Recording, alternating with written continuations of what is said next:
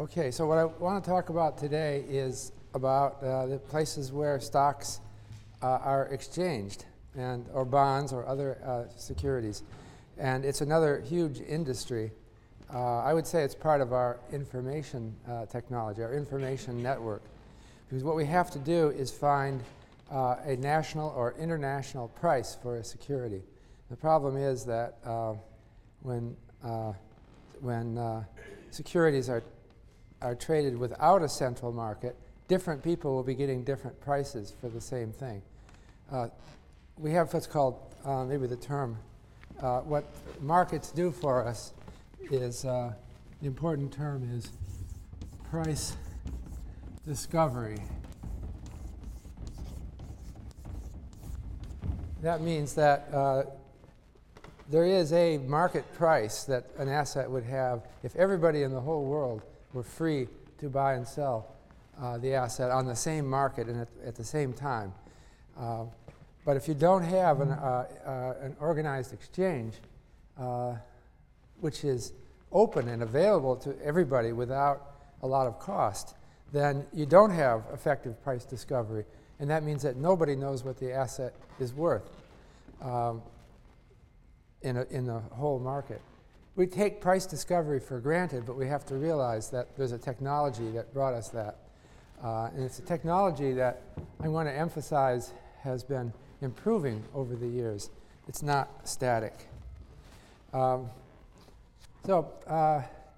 wanted to start by just defining some important terms regarding exchange of securities. And one important term is broker. And I'll put it over here. Another one is dealer. That's the two kind of people who trade securities. It's important to keep the concept. And so one thing that's used to describe, we start with the letters BOAC. That sounds like it's what, British Overseas Air Corporation, but that's not what I mean. This is a mnemonic to remember broker. It says brokers act on behalf for others as an agent for which they earn a commission. Okay? So a broker goes between two people, and the two people trade with each other. The broker makes it happen, and the broker receives a fee called a commission for bringing these people together so that they could find each other and make the deal, and make the trade. For dealer, we have a different, it's DHPM.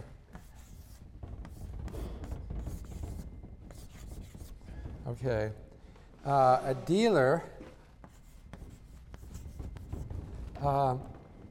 acts for, we'll say herself or himself, as a principal for a markup. That's the fundamental difference. In contrast to a broker, the dealer actually buys and sells himself or herself. And that means the dealer has an inventory of whatever it is that so that the dealer has something to sell. If you go to a dealer and buy a security, you're buying it from the dealer out of the dealer's inventory. If you sell through a dealer, you sell to the dealer. Okay. So there's a fundamental difference. The markup is the difference between the price that the dealer buys and sells at. So you see that there's a fundamental difference. Now, securities law says that you can never function as both a broker and a dealer in the same transaction. You've got to be one or the other. The same person can do both. You can be both a broker and a dealer, but not in the same transaction. We also have the term in finance, broker hyphenated dealer, and that's called BD, all right? A BD is a firm that hires, that employs brokers and dealers, okay? And so the fact that they hyphenate them doesn't mean that any one transaction involves both broking and dealing.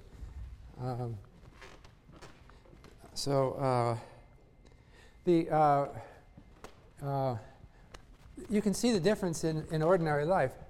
When you buy and sell a house, your real estate agent is a broker, right? The real estate agent usually does not buy the house from you if you're selling your house. Or if you call up a real estate agent and say, I want to sell your house, the agent doesn't say, okay, I'll buy it. So that person is operating as a broker. However, if you go to an antique shop and say you want to buy a chest of drawers or a dining room table, you will be dealing with a dealer, right? And I guess there's fundamental reasons in why it works out well in one and why that tends to break down differently for the different. Why is it that we have dealers for antiques and brokers for homes? Well, I think it has something to do with, can you tell me why? Why do we do it that way? I was thinking it has something to do with the information cost of, since buying a house is such a big decision, and you've got to go looking at the houses anyway, right? Somehow antiques, you wouldn't have an antique broker, right? Would you? I guess you could. People could have antiques for sale in their homes, and the antique broker would take you around on a tour. I wonder if that's my BlackBerry. I'm so wired up here.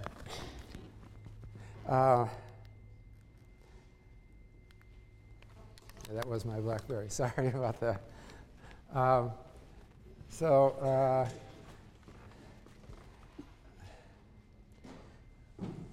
Okay, so okay.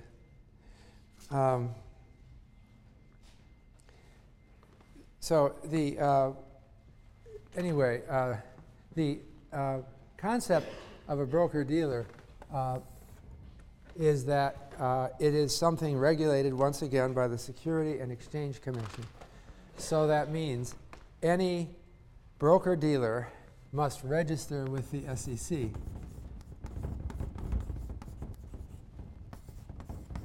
So in that sense, we have a sort of licensing for broker-dealers. Broker-dealers, in turn, are responsible for their employees who are acting as brokers and dealers. And the employees will have to be appropriately licensed. And so what broker-dealers do is, according to our securities law, they would manage their employees' exams through FINRA now. I mentioned that before.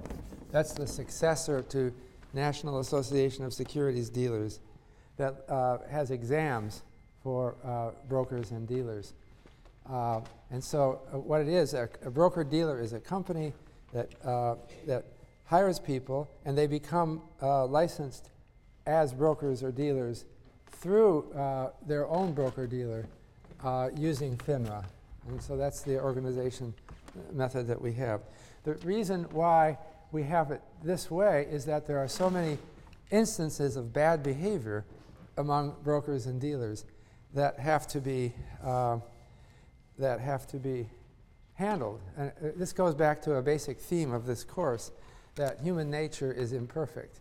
And while economics theory tries to describe people as honest and following the rules, there are so many opportunities for bad behavior that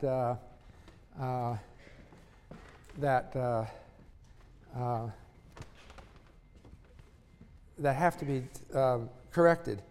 So I've taken the licensing exams for FINRA because I wanted myself to do creating of securities. And I think it's actually a very good program they have. And they have continuing education that brokers and dealers have to take. And one thing that they do in the continuing education, I was impressed with what they've come up with. They have actors and actresses portraying situations that brokers and dealers will encounter that are not quite ethical, all right? So, you'll have, I remember there was a scene where a woman comes up to the broker-dealer and there's a document that she has a joint account with her husband, and there's a document that requires both their signatures, and the broker-dealer hands it to her and she signs, and then he says, okay, can you get your husband to sign it? And she says, oh, he already did, look, right in front of the broker-dealer. And then they show the broker-dealer backing down. This is in the skit that I saw, and accepting, okay, she said, I'm sure it's all right with him. And so he says, all right. And then the skit goes on and shows how much trouble he got into for accepting. Then the husband shows up the next day, and they're getting a divorce, and he's furious, and he tries to cover it up by pretending he didn't know. And then she then comes back and admits that he just told me it was all right that I could sign for my husband. So there's all kinds of moral issues that arise. And I think that the system works as well as it does because we have institutions. We recognize that there's a tendency for all kinds of bad behavior. So my own experience with FINRA was increased confidence in our broker-dealers. I think that we have a good system, that there's going to be a lot of temptation for bad behavior. We have a pretty good system in this country for educating people not to do that. We also actually go after broker-dealers who do things that are seemingly innocent. So, for example, churning. I mentioned this before. Churning is over-trading a customer's account. So it's not obvious to uninformed investors that it isn't a good idea to trade stocks every other day. Okay, but it's obvious to anyone in the field. If you're trading stocks that frequently, there's just no way that you could make money. Because there's nobody who can get a 50% return on stocks with reliability. We know that David Swenson, we mentioned him before, has got 18%, but he's the star, right? And you're not going to do that well, realistically. So if you're if you're paying more than 18% in commissions every year, you just don't have a chance. And so, a broker could try to hide behind some kind of facade and say, well, but I think I can earn that. But fortunately, we have a good enough regulatory agencies to stop that. And so right now, brokers who churn their portfolios will be caught by market surveillance, and they will be thrown out of the profession. It's actually, you can be disbarred, prevented from trading for life. So that's the kind of regulations we have. I think it's a very, the world is more ambiguous and faces more moral dilemmas than you would imagine. You have to get out into the business world and start seeing how often they come up. And it's kind of remarkable that we have a system that handles these dilemmas as well as we do. You see a lot of anger now, like, for example, with the subprime crisis and people who supposedly or allegedly behave very badly. And certainly some of them did behave badly. But we have a system that I think has developed over many years that works pretty well. Now these are, so brokers and dealers are people who work with the exchanges. But I want to go on to talk about the exchanges themselves, okay, on which these people trade. And this is, unfortunately, a difficult topic to keep up with because the exchanges are changing every year. And I think a big impetus for change is the advance of information technology. And I might say also financial technology. This is a world in rapid change. It's not fixed at all. But I wanted to just talk about different kinds of exchanges that we have. Traditionally, we say in the U.S., there are 4 markets.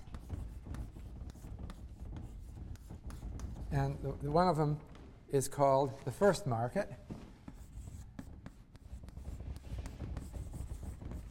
And this is traditional.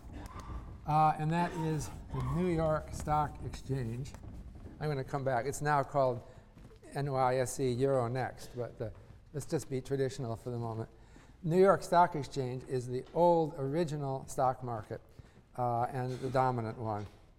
And so we call that the first market. Then there's the second market. And that is NASDAQ. Okay, and that stands for National Association of Securities Dealers Automatic Quotation System. That was the first electronic exchange. It was founded, New York Stock Exchange was founded in 1792. NASDAQ was founded 1971. Very different tradition between the two. I should say the second market, I have to add that, is the NASDAQ national market. Because NASDAQ is divided into 2 parts. There's the national market, and the third market, so-called third market, is NASDAQ small cap. Small cap means companies whose capitalization is low. Capitalization, remember, is the price per share times the number of shares. So it's the value of the whole company. The small caps are treated separately on NASDAQ. And then there's the fourth market. And that's beyond the exchanges itself. This is it's large institutions trading amongst themselves.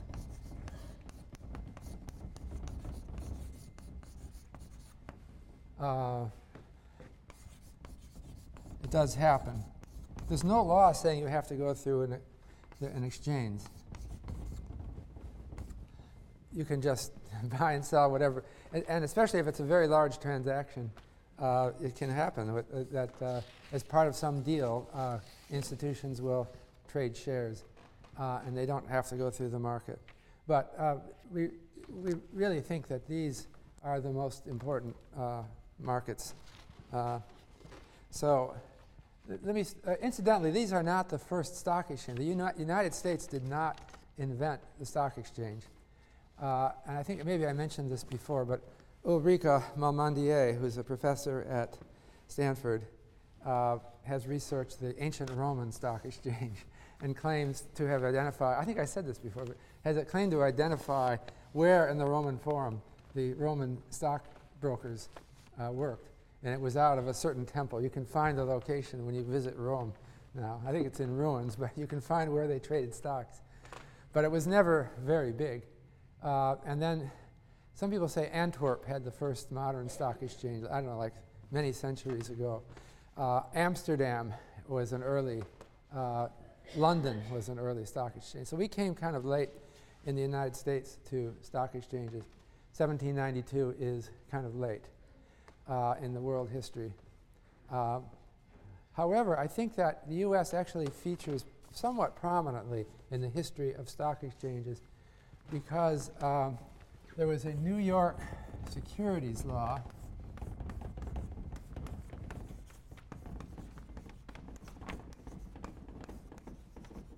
(1811), which became a model for securities law and which made the stock exchange in New York especially important. The 1811 securities law in New York established two important principles.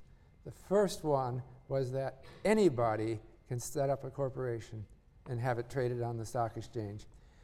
Anybody who satisfies some criteria specified by securities regulator. But the criteria did not involve the state legislature convening and giving you permission. It was automatic. Okay? It didn't matter who you were, they would do anybody.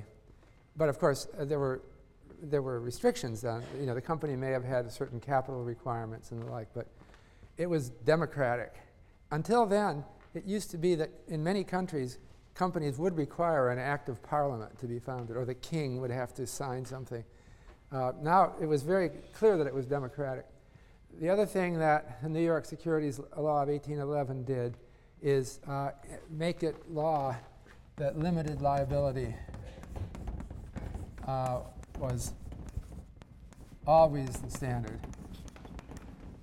And that is that limited liability means that you, as a stock market investor, can never be sued for the misdoings of the company you invested in.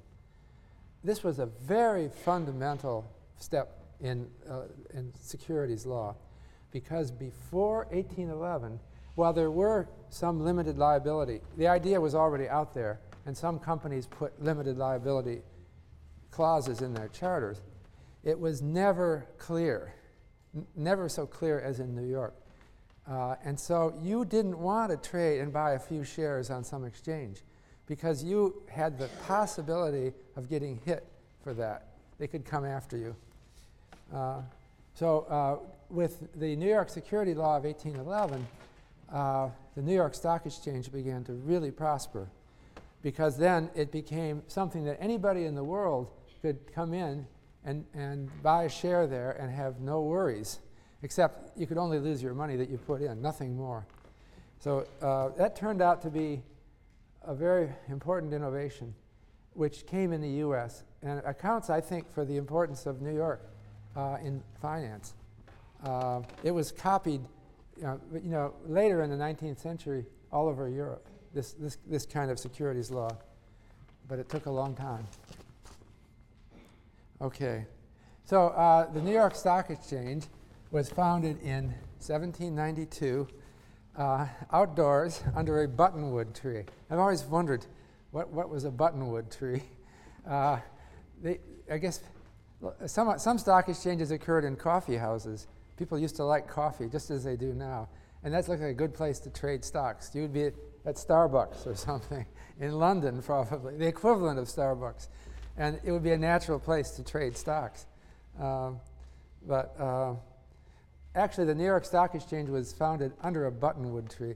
I looked it up. A buttonwood tree is just a sycamore or American plane tree, and we have them. I was wondering, we have them around here. They're just outside somewhere. And I don't know why they call them buttonwoods. Maybe they made buttons out of them, out of the wood.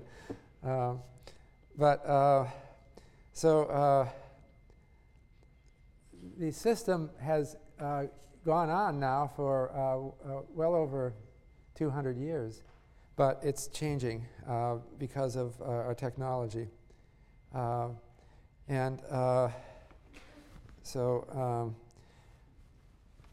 It's one of the themes of my book, New Financial Order, is how much technology has advanced our financial markets and institutions. So there were some, if you look at the number of stocks traded on the London Stock Exchange, say around 1800, it was just a handful. It was just not very big or not very important. But it was certain kinds of information technology that really made stock exchanges take off. And I'd like to just mention a few of them. One was, we were living in a very primitive world in 1800. You know, people were actually using feather pens. That's what you would use at that time. Also, paper was very expensive in 1800. If you bought a newspaper, if you look at newspapers from 1800, there would be a single sheet, typically, that folded in half of paper. And why was that? Well, it's because paper was so expensive. Because in 1800, paper had to be made out of scraps of cloth. They didn't have wood pulp paper, and it had to be made by hand. You'd have people, you know, washing the fabric and then laying it on a screen, all by hand, and then rolling it, and so it was too expensive. So we got, in the 19th century, we got cheap paper, and then we got, I mentioned things that's important for, we got carbon paper. This came in the 19th century, although there were some maybe primitive versions. Allowed you to make copies. The typewriter, that came in the late 19th century. So you could make records much more accurately and make copies, and that's important to make copies so that they're backed up. We had printed forms, although those actually go back to the in Holland. I think we trace them back to maybe the 1700s. But the idea is having a document with spaces to fill in numbers, and then you put it in the typewriter. You've got printed up multiple copies of this with carbon paper between them, and you type. It's very accurate. It makes it possible to do business. We invented filing cabinets in the 1890s. That's comparatively recently, isn't it? It's kind of amazing. Filing cabinet where you have the drawers that come out and you put file folders in. It wasn't until the 1890s that came in. Before that, you would take documents and tie them up with ribbons and put them on bookshelves. Well, there may have been other systems as well, but we didn't have the modern filing cabinet. But the really important thing was electronic technology. And we had the telegraph, which came in by Samuel Morse in, when was it, 1840s? I think I might have it. Samuel Morse graduated from Yale University in 1810, and he patented the telegraph in 1837. So it was 1837. So I'll mention, there's also a college here. Are any of you from Morse College? Yes, go ahead. Only one? Nobody else from Morse? Oh, there's a good number, yeah. So he did something very important. Incidentally, his house is 58 Trumbull, which is 3 blocks from here. And if you want to, you can walk over there and see Morse's house. He used to have inventions parked out on his front lawn, but they're not there anymore. They've taken them in. But this was a very important invention because electronic communication instantly, or at the speed of light essentially, is what now underpins our exchange. But the next thing that happened, and that's a little bit later in the technology, was the ticker machine. And it's not entirely clear who invented it, but because there's various versions, but apparently it was invented by Thomas Edison.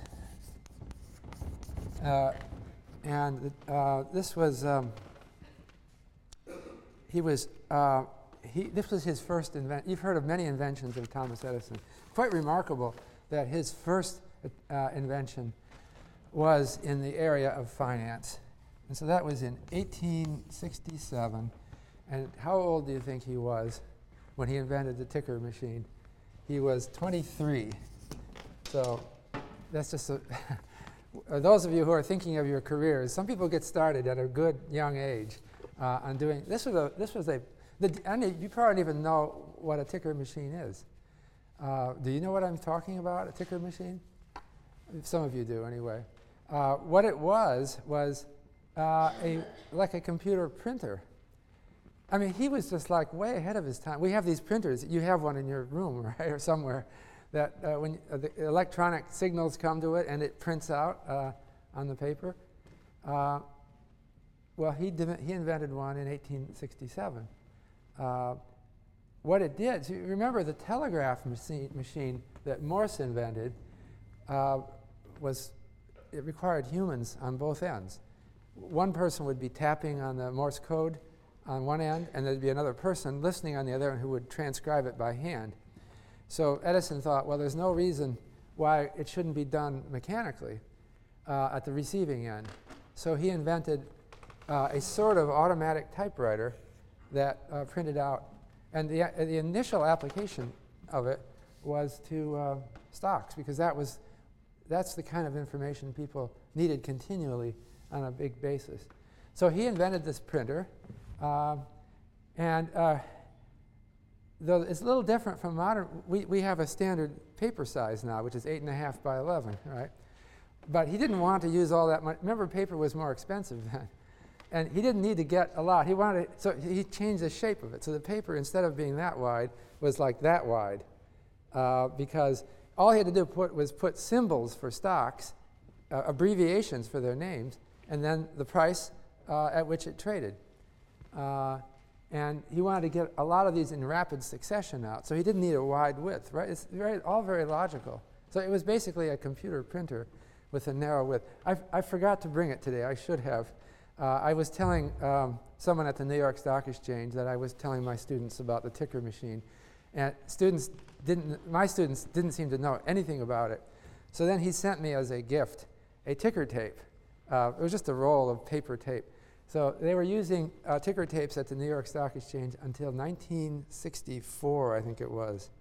And he said, well, we still have some in the attic here. And he gave me a roll. Maybe I'll try to bring it. So this is just maybe a curious history about communications. But do you know what a ticker tape parade is?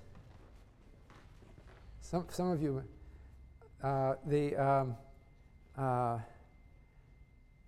These ticker machines used to be printing out stock prices constantly, and so this tape was just constantly running, and so it would pile up in these huge wads of of paper tape, and so they had to always dispose of it at the brokerages because all this paper tape had to be thrown away, and it was a disposal problem. Whenever there was a parade down Wall Street, people would use this ticker tape like confetti. And they would tear it up into shorter lengths, and they would toss it out the windows. And so you'd see all this paper tape coming down. So we still are, this is all obsolete now, but in a sense, it is electronic communication technology and I guess we're still wasting a lot of paper, right? We just changed the width, so we don't call it tape anymore. We call it printer paper or something like that. So it's not exactly the same.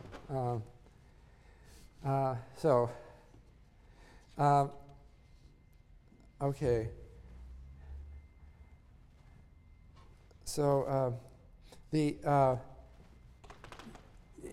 idea that we should have one market, when we have ticker tape machines, we still use the word ticker symbol for the short abbreviation of a stock.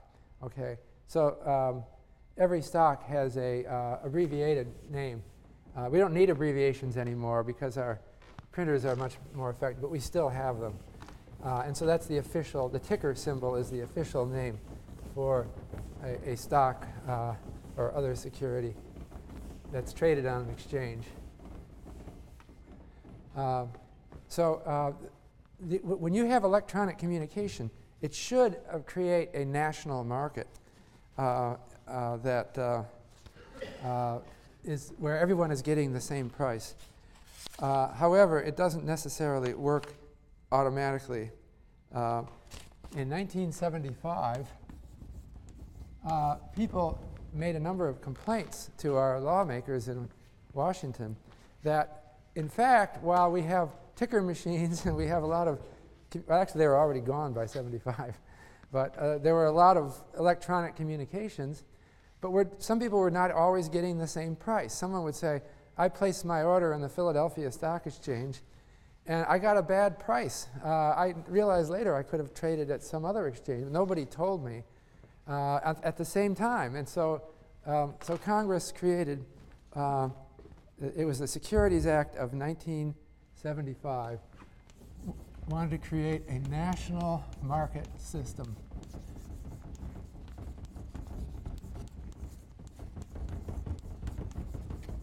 And so Congress mandated that securities brokers set up some kind of electronic system that would allow people to trade on whichever exchange has the best price. So it was sort of a challenge to the monopoly of the New York Stock Exchange, because your broker, if you place an order with your broker, we would have a new electronic system. So the broker would look over all the different exchanges and see which one has the best price. And so that's what you want as a customer. So it was implemented with something called the ITS, Intermarket Trading System.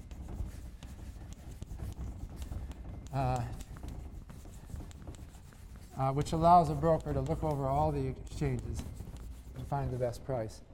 And that was set up with computers in 1970, or in the early 1975, or shortly after 1975. And so it's been in place ever since. However, because it was mandated by Congress, the computer system was up to date and modern in the early 70s or late 70s, but it hasn't kept up. And it's become considered slow as a sort of dinosaur. And people want to avoid trading in it. So in 2006, all the major exchanges proposed that we replace the ITS with something called NMS linkage, which is just a more modern version of the computer technology. But I haven't heard anything about it being implemented. Now, again, since I don't trade, maybe if some of you knows what's happened with this NMS linkage system. Let me put this. NMS linkage was proposed.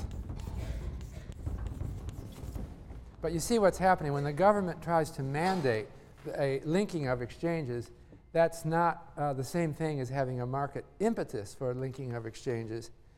And so what's actually happened is really ignoring the national market system.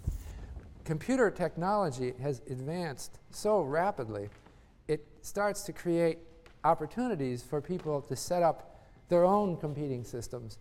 And who cares about the ITS, which is a dinosaur, which nobody likes. And so that's something we have to recognize, that there's different approaches, and there's going to be clever people who come up with new ideas about how to trade stocks. So this brings us to the so-called ECNs. They were called Electronic Communications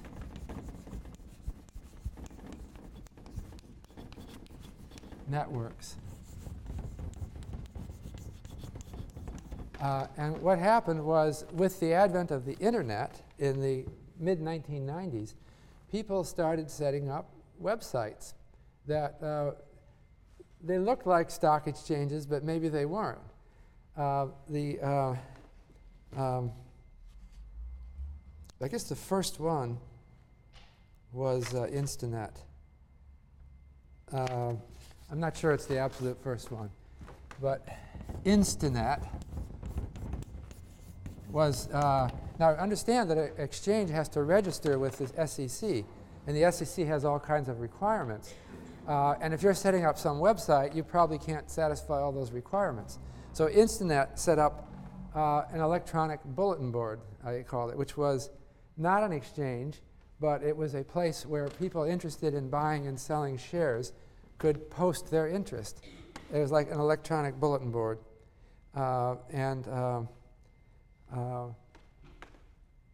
So it would be especially important for people who are placing really big orders because they might want to not just put it on the floor of the exchange, but to they might want to say something on the thing about, you know, under what conditions I would buy this or something like that. So it became more flexible and became very popular among institutional traders. Then there were a number of other ECNs. Now the SEC allowed them to be to function as ECNs, which is a separate category, and they started to look like exchanges. And I guess the legal history of these is very complicated. They ended up merging with exchanges. This is in the 1990s and early 2000s. I remember one that impressed me because I heard in the 90s a talk from the founder. Island was a exchange that was created. Can you see this? That was created for small investors. And it actually started to look a lot like an exchange. What I found interesting about Island, the person I heard speak about it in the 90s spoke of this as democratizing institutions. And it was the web culture taking over what the stock exchanges had done. And so what Island did is it posted its limited so-called order book on the web to the whole world to see.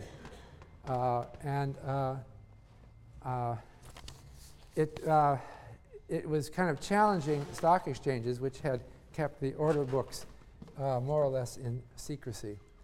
So let me just step back and let's go back to what happens on an exchange and how Instinet and Island are different. There was another one, another big one was called Archipelago. That sounds like Island. Archipelago. It was another website that you used to be able to get on, and you could read these order books for any stock, and you see some. But let's step back and talk about what goes on traditionally at the New York Stock Exchange and still goes on today. The New York Stock Exchange, which is the biggest stock exchange in the U.S., but also in some ways the most old-fashioned. They still have a floor, a trading floor. Most stock exchanges have abolished their trading floor. I just gave a talk in Moscow at their stock exchange, and I was mentioning something about trading floors, and someone raised his hand in the audience and says, "You're talking at the Russian stock exchange trading floor." That's where my talk was. I didn't even know I was in it. I was in the German Frankfurt Stock Exchange, and I was. They said, I'll show you our trading floor. So I walk in, and I just see a bunch of school children. And there was nobody there except school children. It had turned into a museum. That's what's happening all over the world. Everything is going electronic. But the New York Stock Exchange and the Toronto Stock Exchange and the American Stock Exchange are the few, or is it the Montreal? I forget now. Anyway, there's very few that still do it this way. But we still have a floor, okay? And so you have, for each stock, you have a specialist who stands at a post on the floor of the exchange. So each stock has a specialist, okay? And then you have traders who roam around the floor and go to, these are brokers or dealers who are trying to buy and sell stocks, and they go to the various posts and they make their rounds. They have so many stocks they want to buy and so many they want to sell, and they go around on the floor of the exchange, And if they want to buy a particular company, they know where that specialist is, and they go there. On the floor of the exchange, they can either buy and sell from the specialist, who is a dealer who maintains an inventory, or they can buy and sell from anybody else they meet at the post. Of course, everyone there is licensed, right? It's not open to the public. So what happens is there's a crowd that develops at each specialist post. And the crowd consists of people who decided to go to that specialist post to look at what they want to possibly buy or sell. So that they can buy and sell from anyone. The specialist is sometimes just standing there watching, and it's all happening. But the specialist, and the New York Stock Exchange maintains that the specialist fulfills an important function, which is to create an orderly market. So the specialist has a responsibility as well as an opportunity. The other people at the crowd are just doing their own business. But the specialist is supposed to be obligated to preserve a good market. So if for some reason the price is dropping rapidly and the specialist thinks something's wrong, the specialist is supposed to come in and buy on his or her own account. That's an obligation. And so there have been problems. For example, in 1987, when the stock market dropped precipitously, there were criticisms of the specialists for not buying to support the market. But then specialists said in their own defense, what could we do? The market is crashing. So it's not clear that specialists make a huge difference, but that's the presumed advantage. Now, it used to be, this is an interesting historical thing, that before the 1930s, there were two crowds on the stock exchange. There was the buy-sell crowd, and there was another part of the floor, I can't find this in my notes, where stocks would be rented. I had the dates here, and I don't remember. I can't find it in my notes. Well, anyway, shares are, it's called the loan crowd.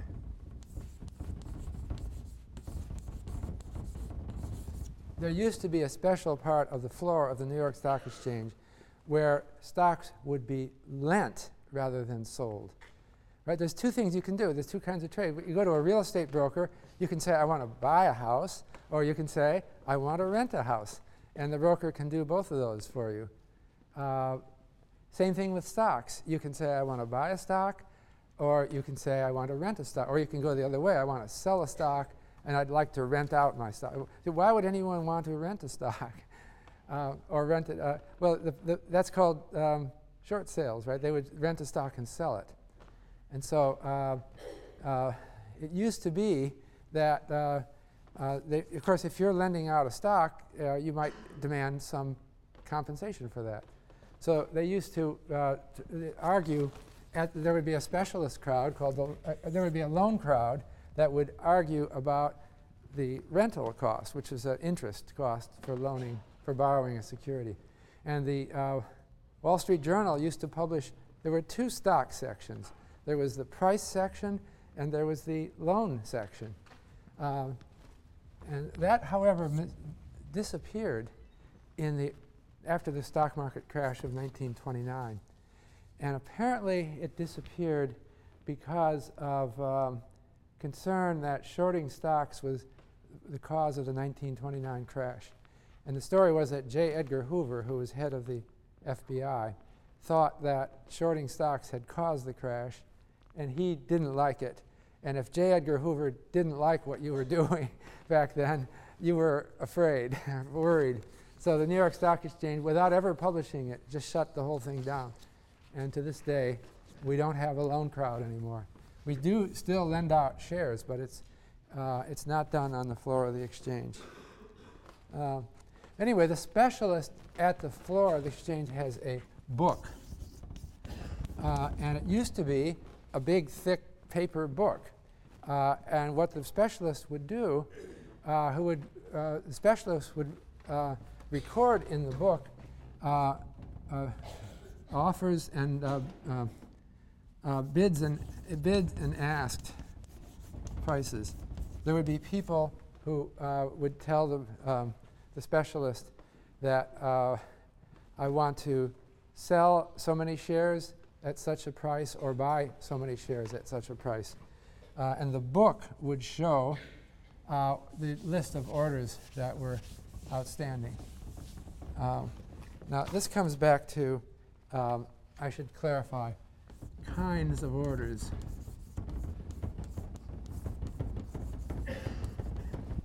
When you call up a broker and say, I would like to buy or sell shares, there's different, you're giving your broker an order. You can give the broker a market order. If you give a market order to your broker, you're saying you only have to give the broker one number, which is a number of shares. So I can have a buy order or a sell order, market order.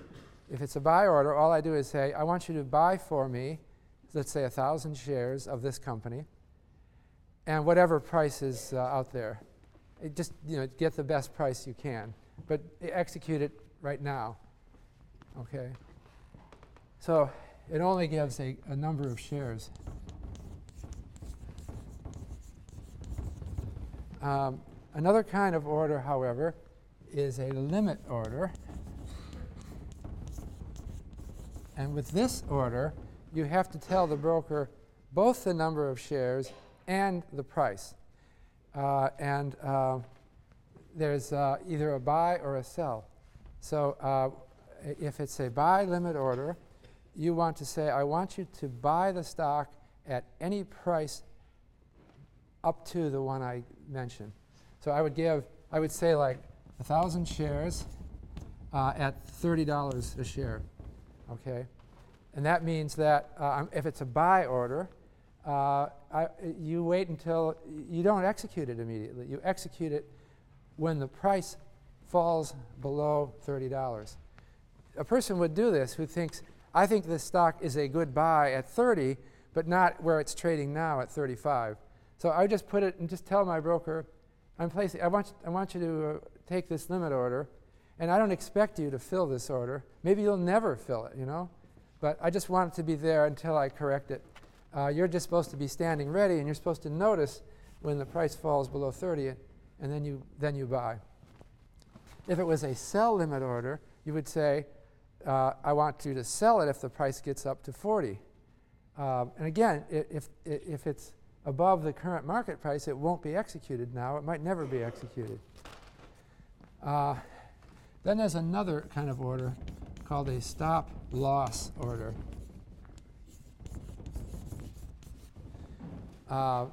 And with a stop loss order, like a limit order, you have to both give a quantity and a price to your broker when you place the order.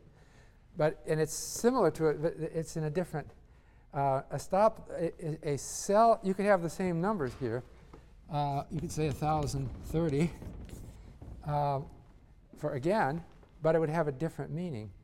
A stop loss order says to sell when the price hits 30.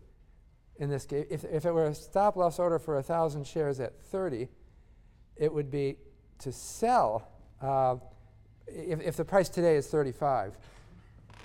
All right, not buy. It's a different motivation that you would do a stop loss order. Do you see the difference? If it's a limit order, I'm saying I think the stock is only worth 30. I want to buy it when it gets down to 30. With a stop loss order, if the actual price today is 35 a share, I'm saying I'm worried about the stock crashing on me, so I want you to get me out if it's crashing. And when the broker has to know, well, when do I get you out? Well, you have to say when. So this is when. So you'd be telling, if it's a sell order, you would be telling your broker, sell the stock if the price falls below 30. So you see, there's a fundamental difference between a limit order and a stop loss order. There's also a buy stop order. You can tell your broker, I want you to buy the stock if the price rises above 40. All right? Now, why would someone do that? Why would you have an order to buy the stock only if it gets expensive? Well, the people who would do that are people who've shorted the stock. And if you've shorted the stock and the stock price starts going up, you're potentially in big trouble. And so if you worry about that, then you can say a buy stop order and place that with your broker. So what Island did, I'm going back to, the brokers used to have all these orders. Well, the market orders wouldn't end up on their book because it would just be executed immediately and it would be gone. But these limit orders and stop loss orders would be on the book of the broker. And the broker would then know the specialist at the exchange would have this book which recorded customers' orders. And so the specialist would understand the market because it would have a whole bunch of these orders on the books. The nice thing about Island, when it became part of our web culture in the 1970s, is they created their own book on the web. And so you could get, and you could actually, and it was free, open to everyone. And so, so you'd have the you would have buy orders and sell orders, and this would be something you could see on the web. Actually, you can see things like this on the web now too, but not through Island anymore. But let's say this is some company. Let's say it's IBM, all right, and you would see something like this. It would be the buy orders would, let me see how I get this right. It would be, the first one would say for $90 a share, 100 shares. Someone's willing to buy 100 shares at 90. And over here, you would see something like someone is willing to sell at $92, and he's, let's say 200 shares. All right? So there's no trade here, right? If somebody is willing to buy at 90 and someone else is willing to buy at 92, there's no trade. Then you'll see other orders. Somebody else is willing to buy at 89 and a half, say 200 shares. And you can see these descending. I'm just making up numbers, 88 for 1,000 shares, and so on. On sell, we then see other people, someone who's going at 92 and a quarter for 300 shares. I'm showing all the purchases in round lots. A round lot is 100 shares. But you could also have odd lots. But most of the time, people put round lots on as their trade. And so this book would then sit there. There's no trade here, right? This is the inside spread.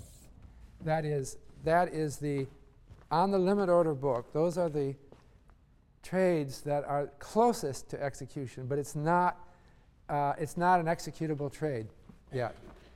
So what would happen then, and it was, is you would watch the book, and since it's now electronic, it corrects itself quickly. I don't know what the specialists had to do with a feather pen originally. They would have to cross these things out with ink, and the book was probably hard to maintain. But now it's all automatic.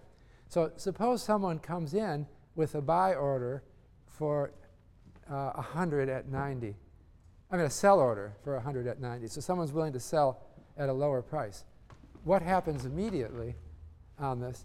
This thing becomes executed and disappears. So you see that happening on the book. And so it's fun to watch an electronic book. This is what brokers see who are members of NASDAQ, and they see the electronic trading system. Of course, there's many such books now that are available. The dealer, the specialist on the exchange, also has his or her own bid-ask spread which is also an offer to buy or sell on the exchange. Incidentally, Island would only allow one kind of order, at least originally. It was only limit orders because they had a system where you had to put it onto their book. And so everything had to appear on the book. And so it was just a limit order book originally. So the history of this, let me say, I guess one thing I wanted to, what I was leading up to is that the ECNs are history now. They've been generally merged and acquired. Notably, the New York Stock Exchange, which has been a holdout doing floor trading, bought Archipelago because Archipelago was growing so fast. Doing this kind of electronic trading was really catching on. And New York Stock Exchange began to worry that it was starting to get behind the times. So New York Stock, these things which were started by kids, by young college students in the late 90s, just grew so fast and they got so big that Archipelago was starting to look like it was going to get bigger than New York Stock Exchange. So finally, New York Stock Exchange merged with them. And they changed the name. After 200 years in business, they changed the name to NYSE ARCA-X. ARCA-X is short for Archipelago Exchange. But that didn't last long. They changed their name again. They just merged. New York Stock Exchange merged with the European Stock Exchange Euronext. And so now it's called NYSE Euronext. And everything happens so fast. And it seems fast to me, maybe. The New York Stock Exchange is in the process, we think, of merging with the American Stock Exchange. And that's happening right now. But I wanted to just finish with just a little bit of thoughts about what it means to be a dealer in this market. And what is it that if you are a dealer operating on one of these exchanges, you are placing orders effectively in somebody's book and standing ready to buy or sell. A dealer is someone who is trading every day and who has an inventory of stocks for trading. And I wanted to just maybe close with a little thought about what it's like to be a dealer. I've never been a dealer, and I don't know the emotional thing, but the problem with being a dealer of any kind, and maybe it takes a certain moral stamina, mental stamina to do this kind of thing, is that you're trading every day, right? You're not someone who's managing the Yale portfolio. What you're trying to do is make money every day by buying low and selling high. And you have to be ready to stand ready to take orders because people come to you, right? Someone will come to you, or there'll be someone in a specialist crowd who wants to place an order or buy or sell. And you have an inventory. You're like an antiques dealer. One problem is that your life's work, unfortunately, as a dealer, is summarized by your portfolio and your inventory. That's why I didn't become a dealer, actually. I guess you have to have the right stomach of steel or something. But the thing that I wanted to impress on you is that no matter how well you do, your cumulative score is there in your portfolio. And it's a competitive business. And so you run the risk of being ruined at any time in your life. And so I wanted to remind you of what's called the gambler's ruin problem, because being a dealer is a little bit like being someone who goes to the gambling casino every day.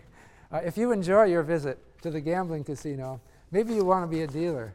Actually, I don't really enjoy it, so I'm just not the right person to do this. But what I really wouldn't like about it is that you always stand the chance of being ruined, that is, losing everything. So I just wanted to review. This is a little bit of mathematics that is in market microstructure theory.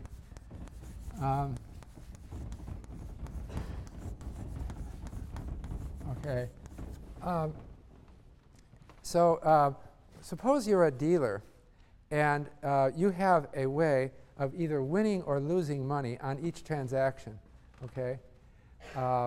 And suppose the probability of winning on a transaction is equal to P. Okay.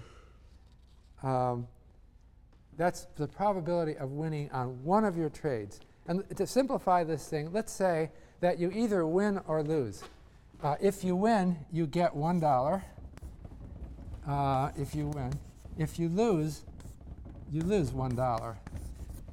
So you win $1 with probability P, and you lose $1 with probability 1 minus P. Okay? So I want to know what is your life career going to look like if you're just doing this every day for the next 30 years. Okay. Well, the first question is, what is the probability of your being ruined? And let's start with the case P equals a half. And let's not say 30 years is close enough to infinity, but let's just say you're going to do this forever, because I don't want to have to figure out the effect of the last day. What do you think is the probability of being? Remember, being ruined means having your inventory fall to 0. So you start with S dollars. That's capital S dollars, all right, which is an integer. When S falls to 0, you are, quote, ruined. You don't have any money left. You're out of the game. And you will be dismissed from the exchange if you can't trade anymore. You don't have anything, all right? So you have to start with something. Otherwise, you can't trade at all. And so S is something like $100. If P is a point, does any of you know the answer? What's the probability that I will eventually be ruined?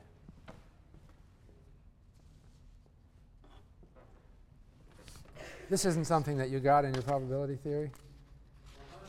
100%. Oh, you got it right, yeah. I don't know who said that. But that's right. It's 100%. You will, with certainty, be ruined. And in fact, the probability of ruin is 1 minus P divided by P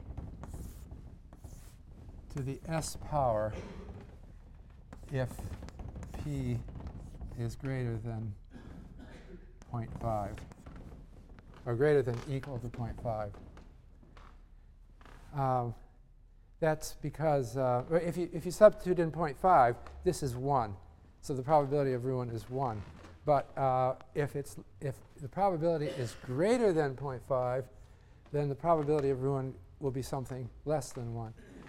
This is actually easy to derive, because think of it this way. We'll call this the probability of ruin if you have S dollars.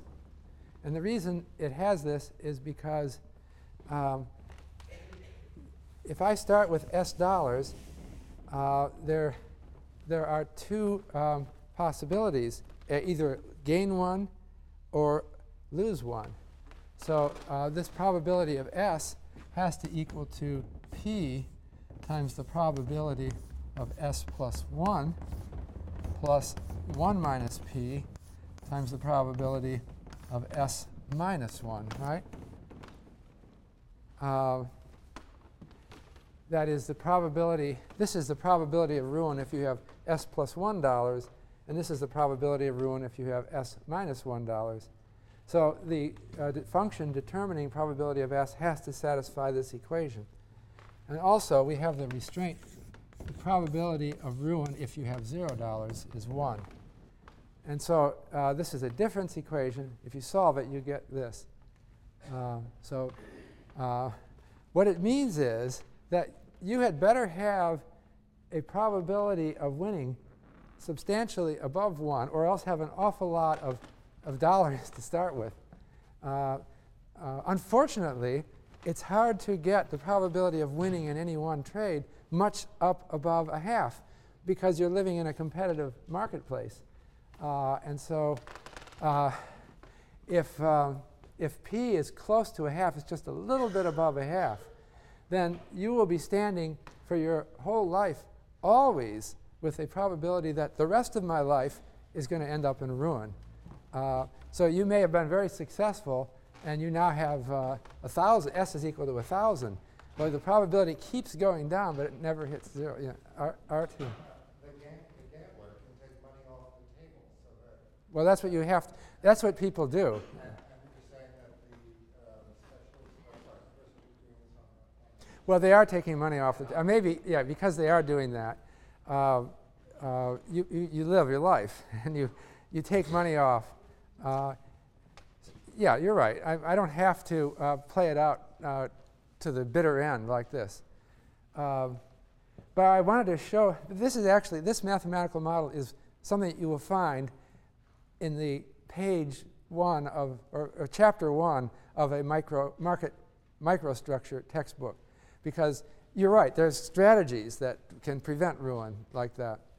But this is the basic, I'm presenting this as a very simple model of what underlies the restriction on a broker.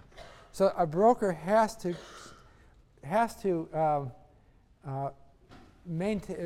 create a strategy such that this P is sufficiently probable that this ruin problem doesn't become catastrophic. And the way they do that, they set the bid-ask spread that a dealer has with consideration of this ruin problem, which has to be the focal point of their attention.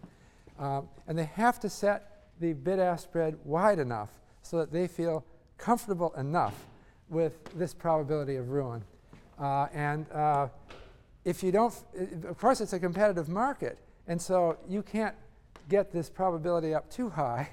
And so if you don't like this, don't become a dealer. That's the way it is. So the people who are in this business are people who can tolerate this prospect of ruin. But yeah, on the other hand, ruin isn't death, and that's another thing you're saying. I can make a living doing this for a while, and I am taking money out, and that's part of the strategy. So maybe I'm just being too much of an academic here. I live in great comfort in academia and these beautiful surroundings. This university has been around for 300 years. You know, I have no worries. And so you might want to consider an academic career instead of a career in finance. All right, so I hope to see you again then on Friday. I think we'll have a good time with Schwartzman.